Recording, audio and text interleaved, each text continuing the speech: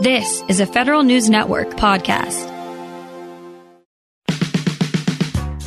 Welcome to Ask the Chief Information Officer on Federal News Network. Now your host, Jason Miller.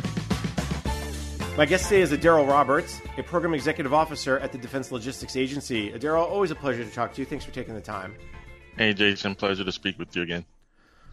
Today we're talking about several different things. First of all, we're going to get into cloud. Then we're going to talk about how you're paying for cloud or how you're figuring out how to pay for cloud. And then we'll talk a lot about some other topical areas and successes. But let's just start at the beginning. DLA has been on a journey, like every other agency, toward getting more applications, more systems in the cloud.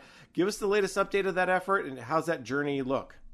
DLA is on move to the cloud, like most agencies are, to maximize some technology and efficiencies we're looking for. And primarily for us, we're looking to transform our legacy systems that no longer serve the agency or our partners, our customers. And we really need to get rid of these once and for all based on some of the challenges we have with our manual processes, our disparate data, and just the aging infrastructure that comes with data center management that DLA has done for years. And so our DBS strategy, as we are moving to the cloud, it's really centered around dissecting the current business models that we operate in within DLA and identifying the business problems or needs that could benefit from different technology within the cloud, like artificial intelligence, some data management methods, and other technologies. So based on that, we've been very aggressive and very successful in moving to the cloud. We have 91% of our applications are in the cloud, either in the cloud as standalone systems, or we've transitioned some to software as a service models. About 6% of those are in SaaS models, and then about 85% we migrated as applications to the commercial cloud environment. And we're also still planning to migrate our SIPR, our classified environment, that would be migrated to the cloud by the end of FY23 as well. And so in these cloud migrations, you need to have some focus. You need to have specific objectives. And we focus on three key areas. One, I already spoke about our effort to accelerate from legacy applications. But in doing so, we do realize some of our processes are unique and we have to maintain those capabilities. But in doing so, we're going to put that in a single DLA platform with a single sign-on capability.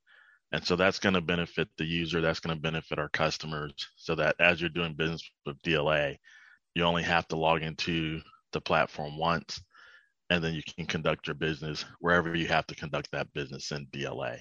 Today, that's not the case. If you have to order maps, if you have to order PPE, if you're ordering medical equipment, if you're looking for the status of orders as an external customer, there are various systems and logins you have to do in order to get that information or complete that transaction. And for our internal teammates, simple things like timekeeping, leave requests, training requires a lot of sign on, sign out, navigating through different pages. And so we need to make that a more seamless effort for our workforce and for our customers as we move forward. The other thing we're looking at is also getting our data architecture in order. I'm sure you've heard, as most people that are going through digital business transformation, IT modernization, data is king. Data, information and data moves before a transaction.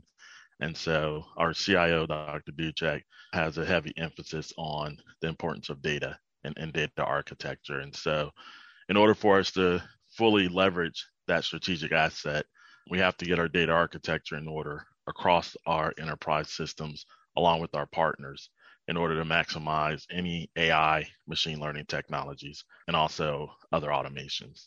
And then critical to all these initiatives, we have to keep in mind our mission is to support the warfighter and support whole of government for national disasters and pandemics. And so everything that we're doing in this cloud journey is to enhance our ability to support business processes and help them fully leverage emerging technology to create.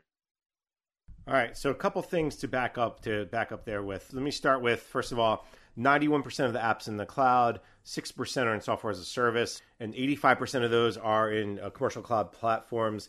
When you say commercial cloud, are these like government-only clouds, or are these truly commercial clouds, whether it's Azure, AWS, Google, or wherever? These are commercial clouds. They're federal DoD approved cloud versions, so no private sector companies are there, but these clouds are run by those private companies, Amazon, Azure, Google, et cetera, that we've moved into. So we're not commingled with private industry, but these data centers are ran by the commercial vendor. So it sounds like, as you put it, a government cloud that's run by the commercial center. So you're getting all those kind of benefits, but a little more secure than maybe in the commingle. Absolutely. There's a level of security required from a national security perspective, federally, and again from DoD, that we require for our systems that some of the commercial companies and providers don't perform on their systems. The other side of the coin here is 6% in SaaS. That's a great start probably, but I imagine you would like to flip those numbers to have 85 software as a service and 6% not software as a service, or some change, some ratio would be changed. Absolutely. Is that the longer term goal?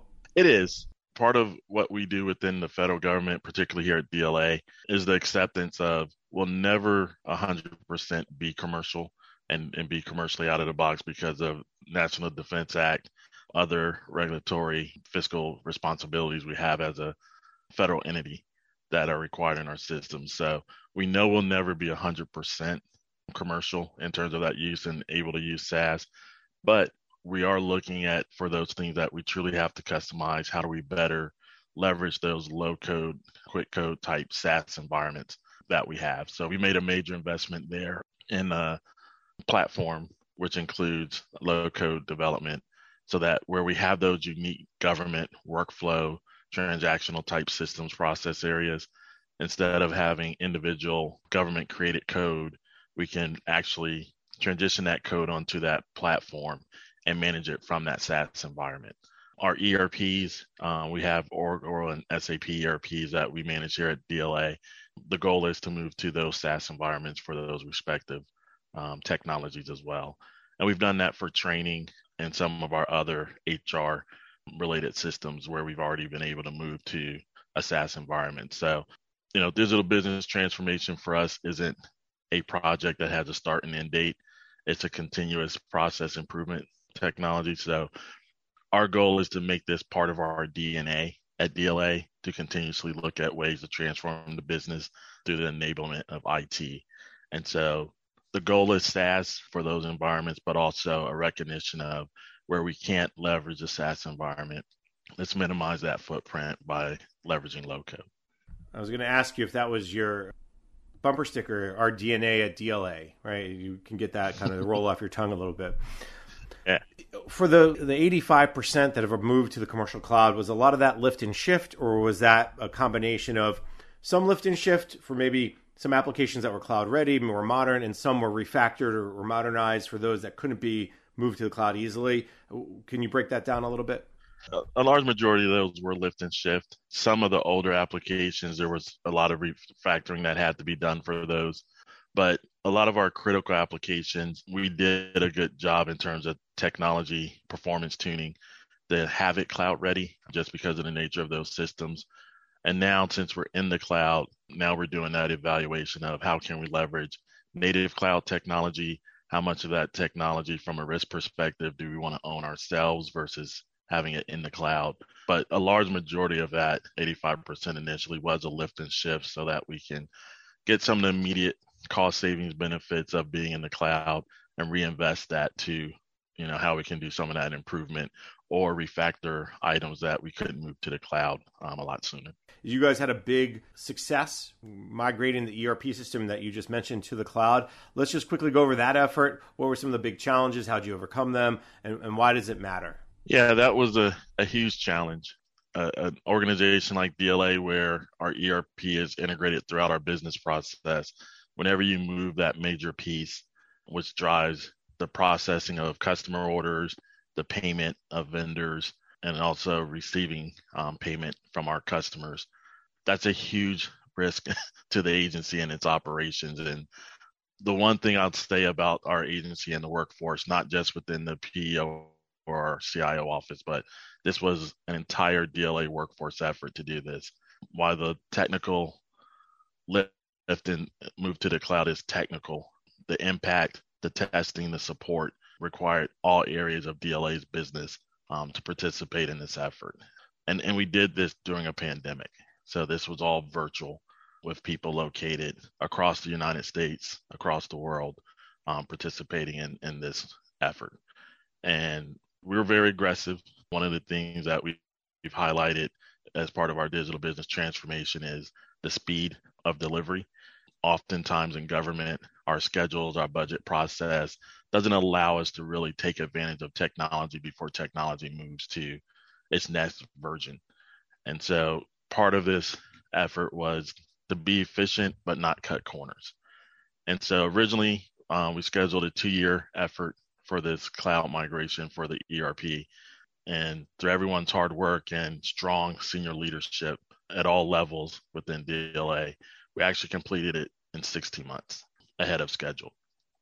And we really looked at this in 3 phases. We looked at, okay, how do you move some of the less critical components of our ERP?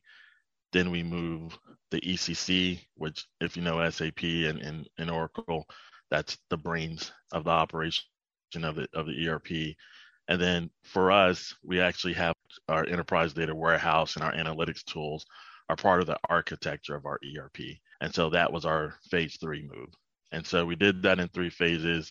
We had redundancy testing. We did what we call mock releases for each phase. We had 3 steps within each mock release where we took the application down over a weekend and actually went through the steps of doing the transition to the cloud, did some lessons learned. And when I say a team effort, I mean the vendors, SAP, the contractors, everybody was on these calls all hours of the day and night and morning throughout the weekend. There were some long times.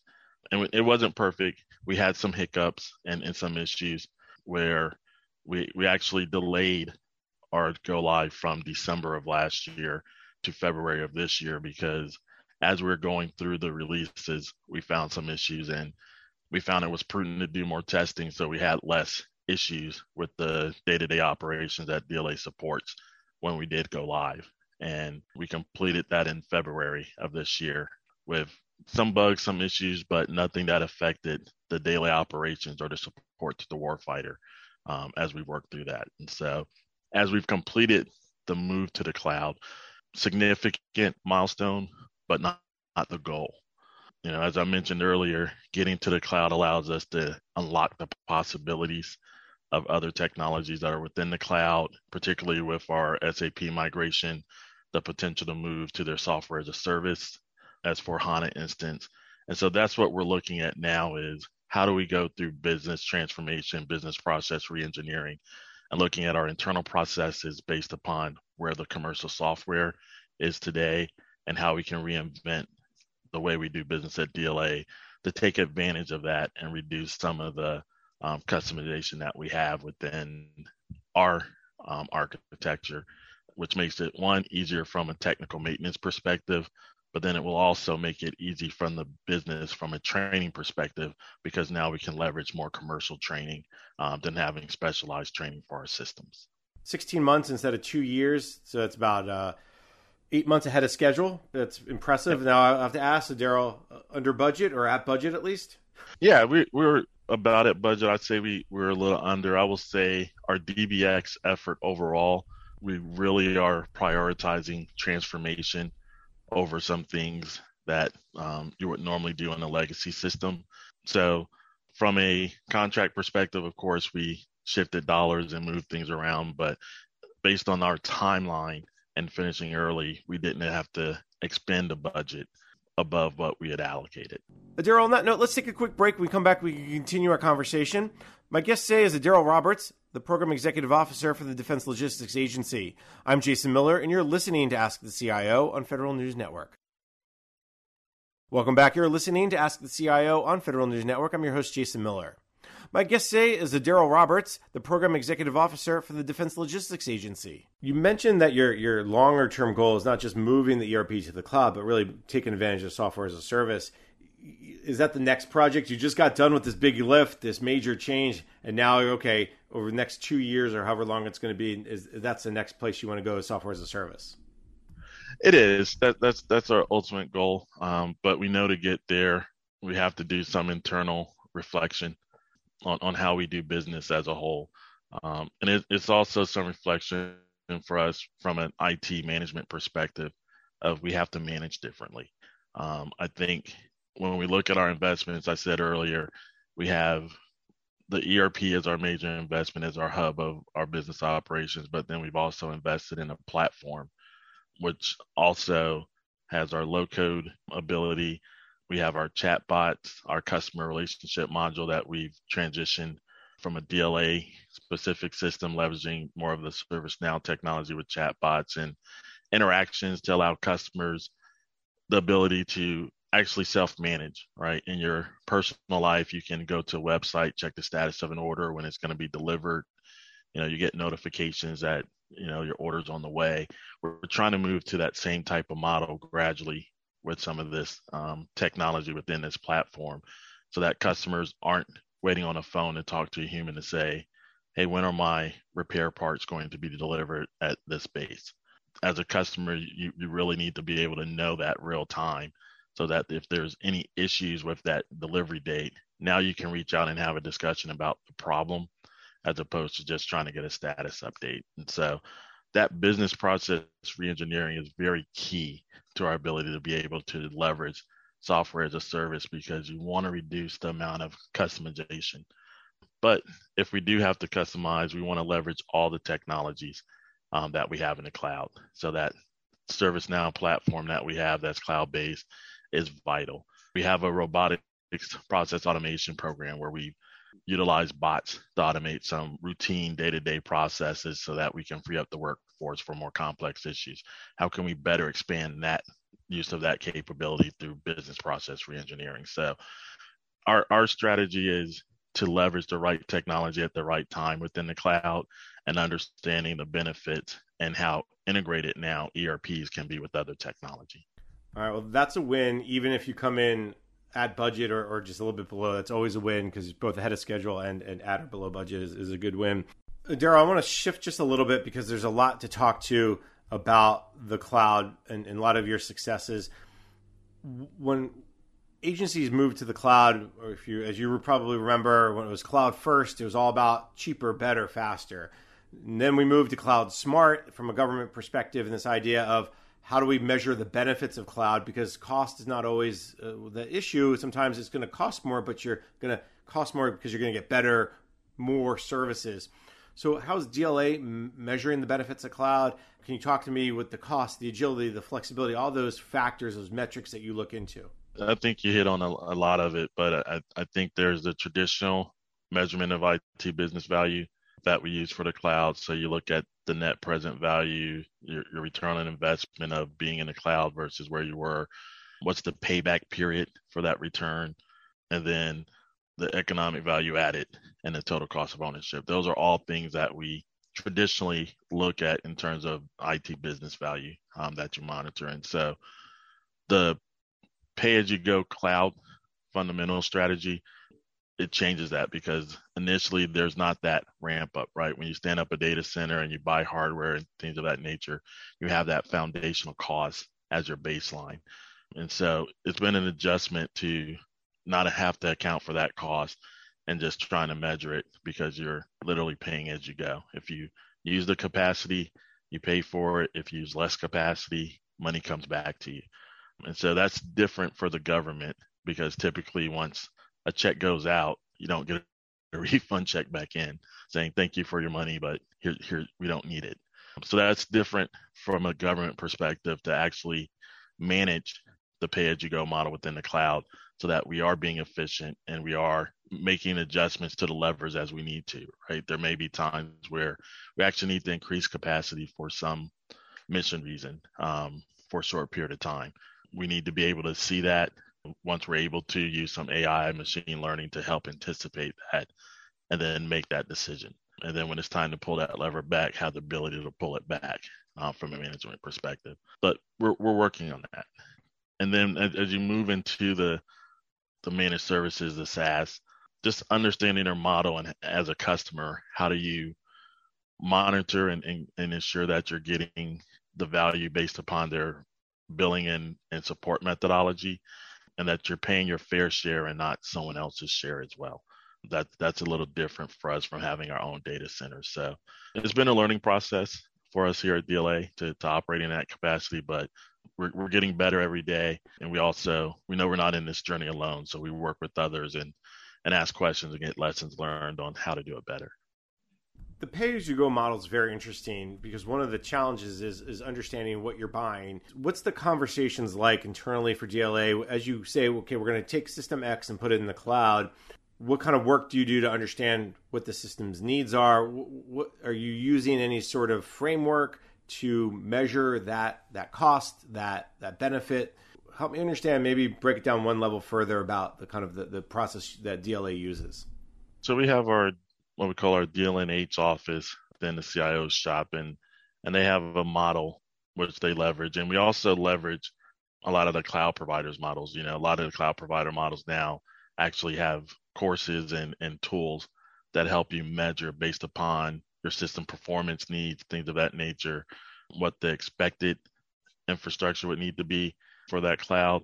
But we do a system by system evaluation based upon the response times, the COOP strategy required if the system fails. Do we need a rapid, what we call hot, just one system goes down, the next site goes up? Or can we deal with some latency in terms of the system being down and bringing the system back up? And I think that component has become a lot more efficient. We went from days or weeks in some cases to bring up our larger systems to hours, within 24 hours of fully operational system. And the cost didn't increase for that, right? In some cases, we actually had cost savings because we're in that cloud environment. So DLNH actually spends a lot of time working with each of our program offices, our program managers, to leverage their expertise in terms of cloud hosting strategies and billing practices to make sure we're getting value with each of our cloud contracts. Have you been surprised by anything from in this move to the cloud over the last couple of years? As we talked about lower cost, better services are kind of the natural things. But as you kind of dug into the metrics, and you looked at your systems more closely, have you been, oh, I didn't realize we were doing it that, or wow, that was a big hole that we fixed or that we plugged or that money was going out the door in a weird way that maybe we didn't need to go that way? Anything stand out to you? I wouldn't say from a cost perspective. I think early on, like others, this huge windfall of cash from migrating to the cloud, there's some savings, but memory costs what memory costs, storage costs what storage costs, capacity is capacity, right? So whatever the amount of data and the needs of the system, whether you're in the cloud or a data center, those costs didn't change much. So I think that was one that we realized early. But I think the biggest thing we found is really just some of the configuration and the architecture that we were doing within our data centers and DoD owned facilities, how rapidly within that commercial cloud environment, those technology updates come.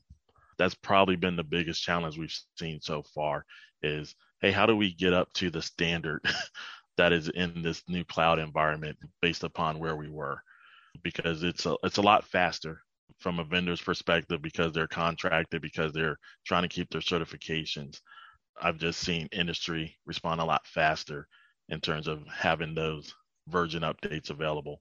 And so it's a challenge for us, to do those updates as regularly as we need to, because you don't want to affect business operations. And anytime you take a system down at DLA, there's something going on in the world at all times that we're supporting. And so we have to be very mindful when we take the system down, how long we take it down for.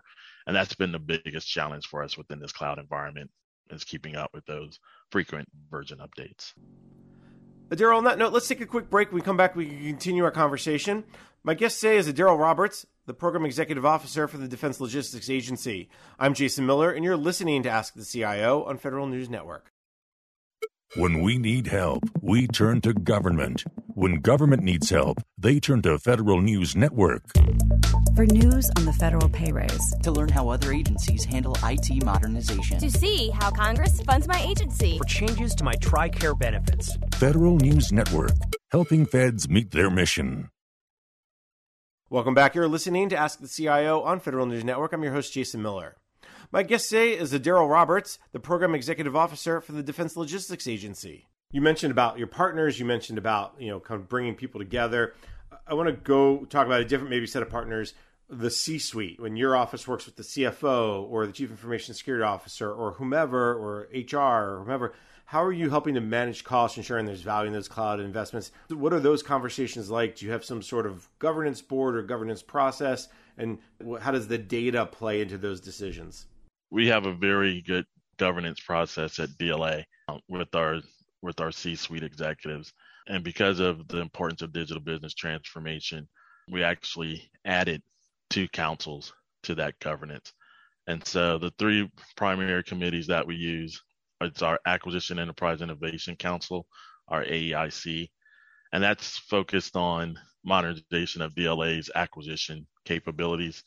And then we have our Enterprise Operation Planning Council, which helps us balance warfighting needs and supply chain constraints. And that includes discussions about technology and capability needs that our business areas require. And then specifically our involvement from a CIO PO perspective that we share is the Digital Business Transformation Board. And that's where we dig in a little deeper on those specific initiatives related to DBX. And it's what's the status, how many initiatives do we have, what's our priority for some of these enhancements or developments. And as a result of these boards that we have, we feed this information up to our vice director, chairs our AG board. That's all our executives, senior executives in DLA. And ultimately, we outbrief the director at the executive board level for final concurrence. And so it's a very robust, very engaged governance process at DLA in order for us to make this happen. Because the one thing that we've recognized and acknowledged at DLA when you're doing something this big and this transformative that impacts not just everyone in DLA, but it ultimately impacts our customers, you have to have strong leadership. Anything within cultural change, leadership has to push it and support it and make it important every day in order for the workforce to. And we have that at DLA. These governance boards meet monthly, at least 1 week every month. One of these boards is meeting to discuss the relevant priorities and whether or not there's a need for joint boards, having a discussion at the AG with the vice director, or does it need to be elevated to the director? But it's been very beneficial for us throughout this journey to have this board, just given the impact of these changes to make sure that the workforce is getting the right information at the right time. Well, data is the lifeblood of any discussion. We know that. So how much of that discussion goes around the benefits of cloud, the return on investment, how you're explaining, if we move this system X to this cloud, this is what we can expect. Is that the depth of the conversation, or is it more at a higher level about what's the mission areas, what's the business process reengineering, or both? I'd say we get depth, but I will say the one thing we've tried to focus on as we discuss some of these topics are demystifying the technology part of it. If you work in accounting, if you're a logistician or you do some other business function, sometimes technical talk, which is interesting to us, sometimes you start hearing a Charlie Brown teacher and we lose people and we lose interest. And so we have these discussions in depth, but we've really tried to demystify the language so that it's meaningful in these discussions to the functional user. So we really try to center around the business value of why we're making these changes and what it's going to enable the business to potentially do in these conversations.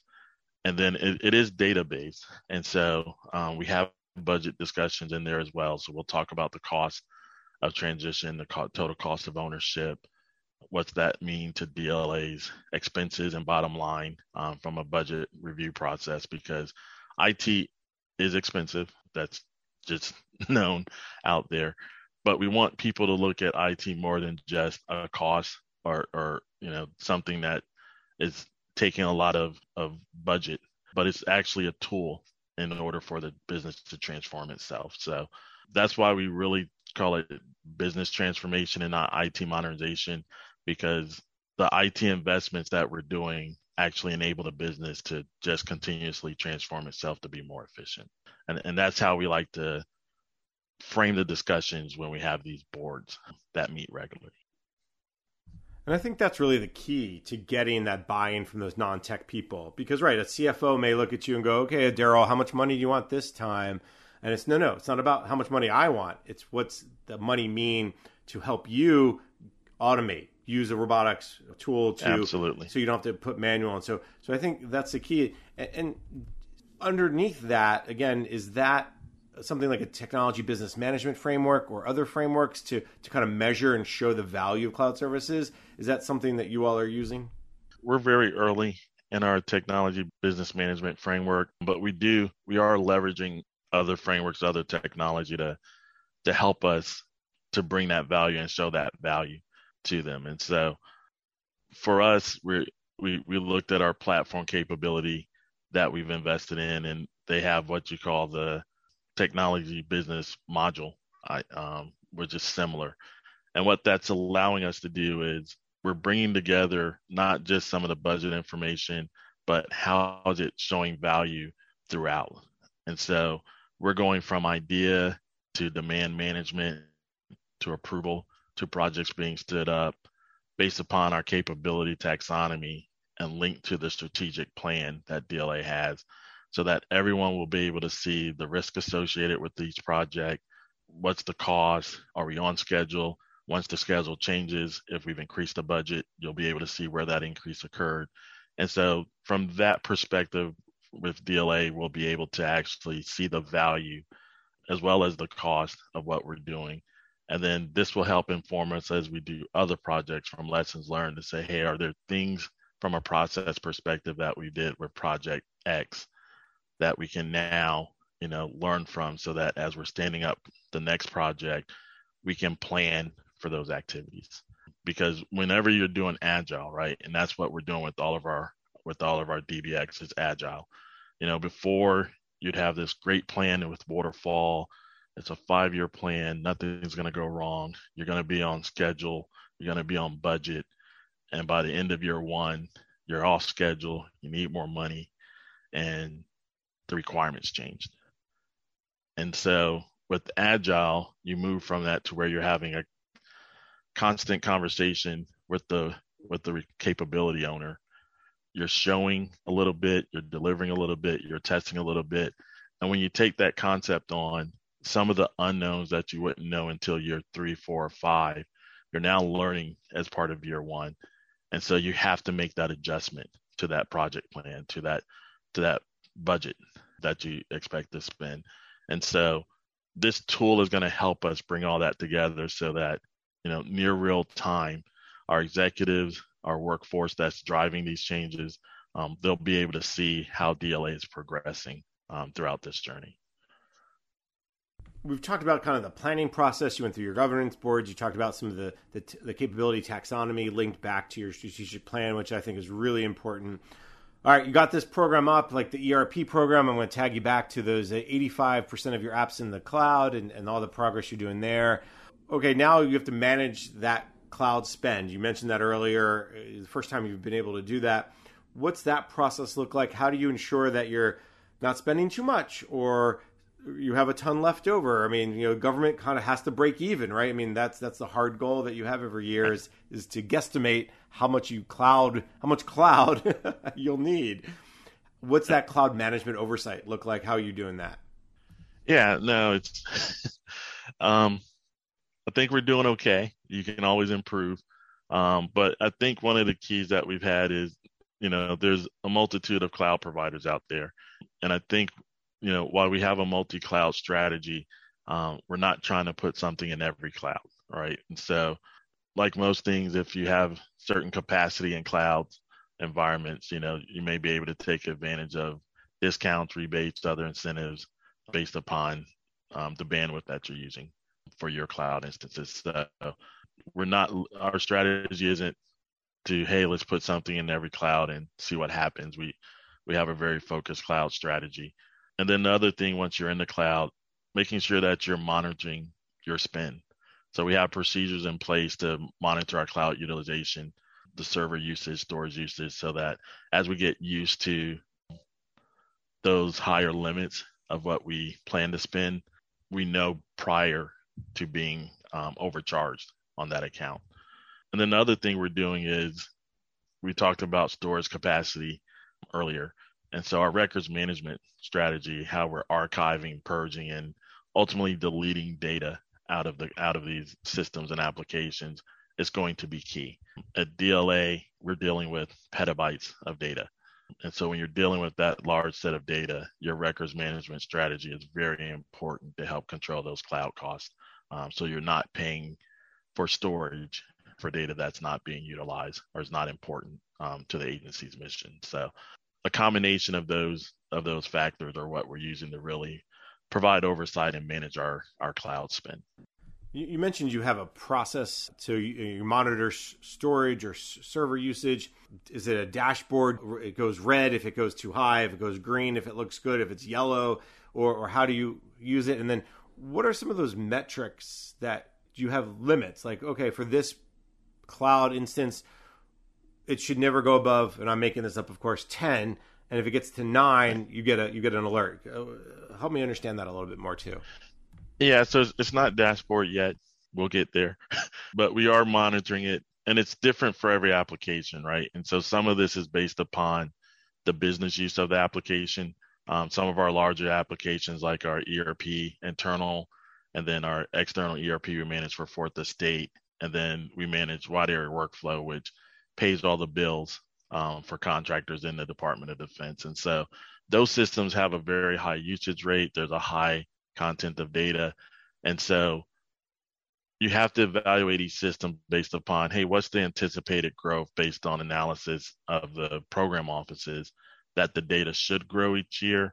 And then based on the records management rules, how much data should we anticipate having to delete each year? And when we say delete, truly delete. You know, previously when the government said delete, it really meant archive and put it on tape somewhere. But, you know, strong records management program, you know, based upon those dates, you truly delete the data. And so it's different for each system.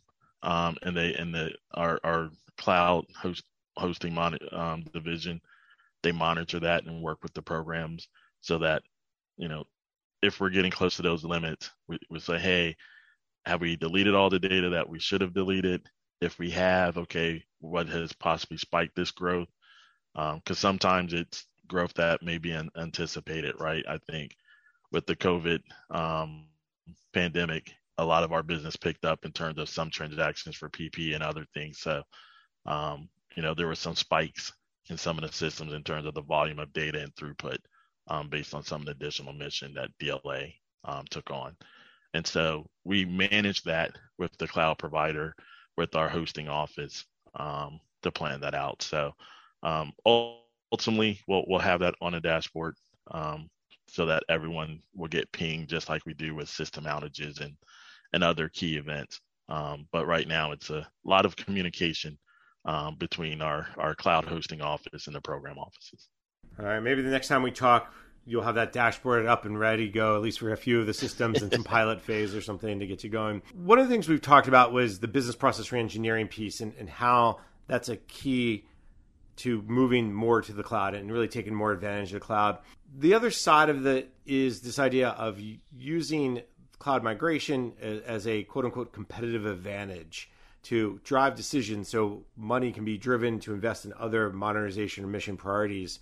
And you mentioned that a little bit, but maybe if you could take the next step of the discussion and say, how's the data that you're pulling from understanding your spend in the cloud, understanding where your priorities are in the cloud, helping you kind of drive those broader decisions?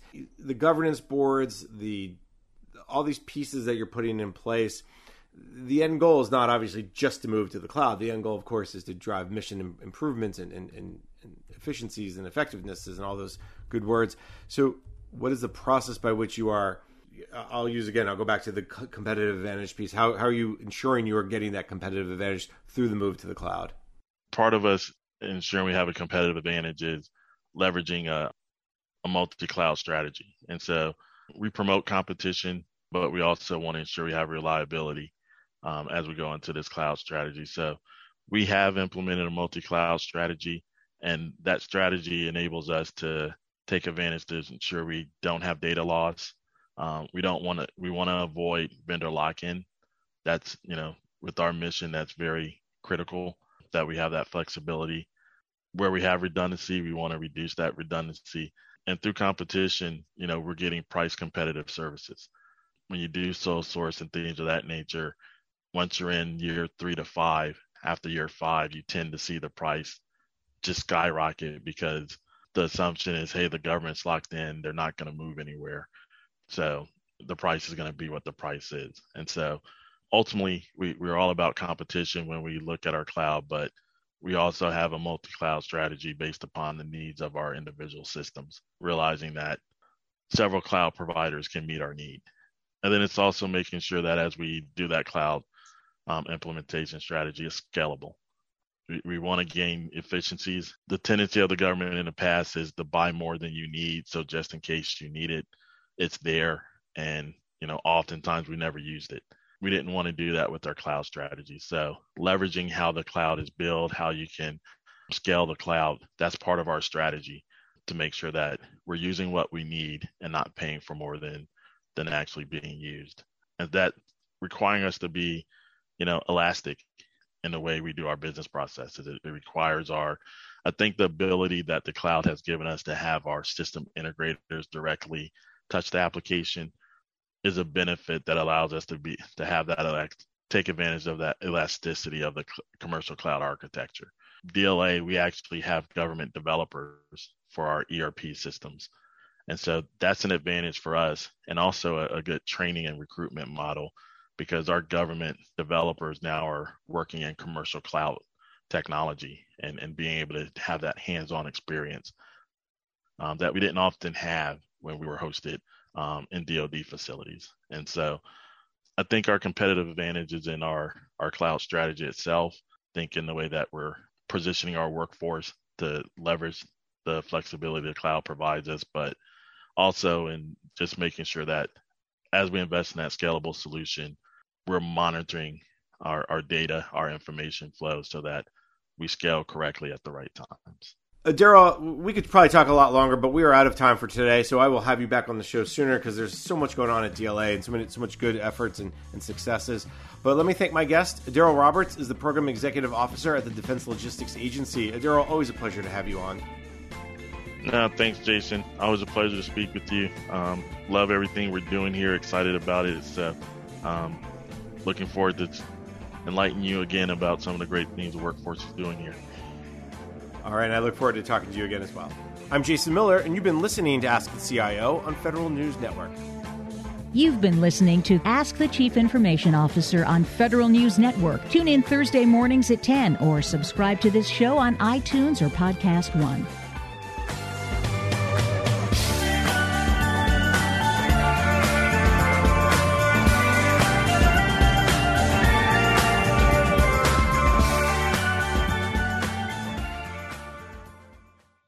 If you look around, there are so many ways to make a difference. At Capella University, our FlexPath format gives you a different way to earn your degree. Take courses at your speed. Move on whenever you're ready. Education should fit your life. Learn more at capella.edu.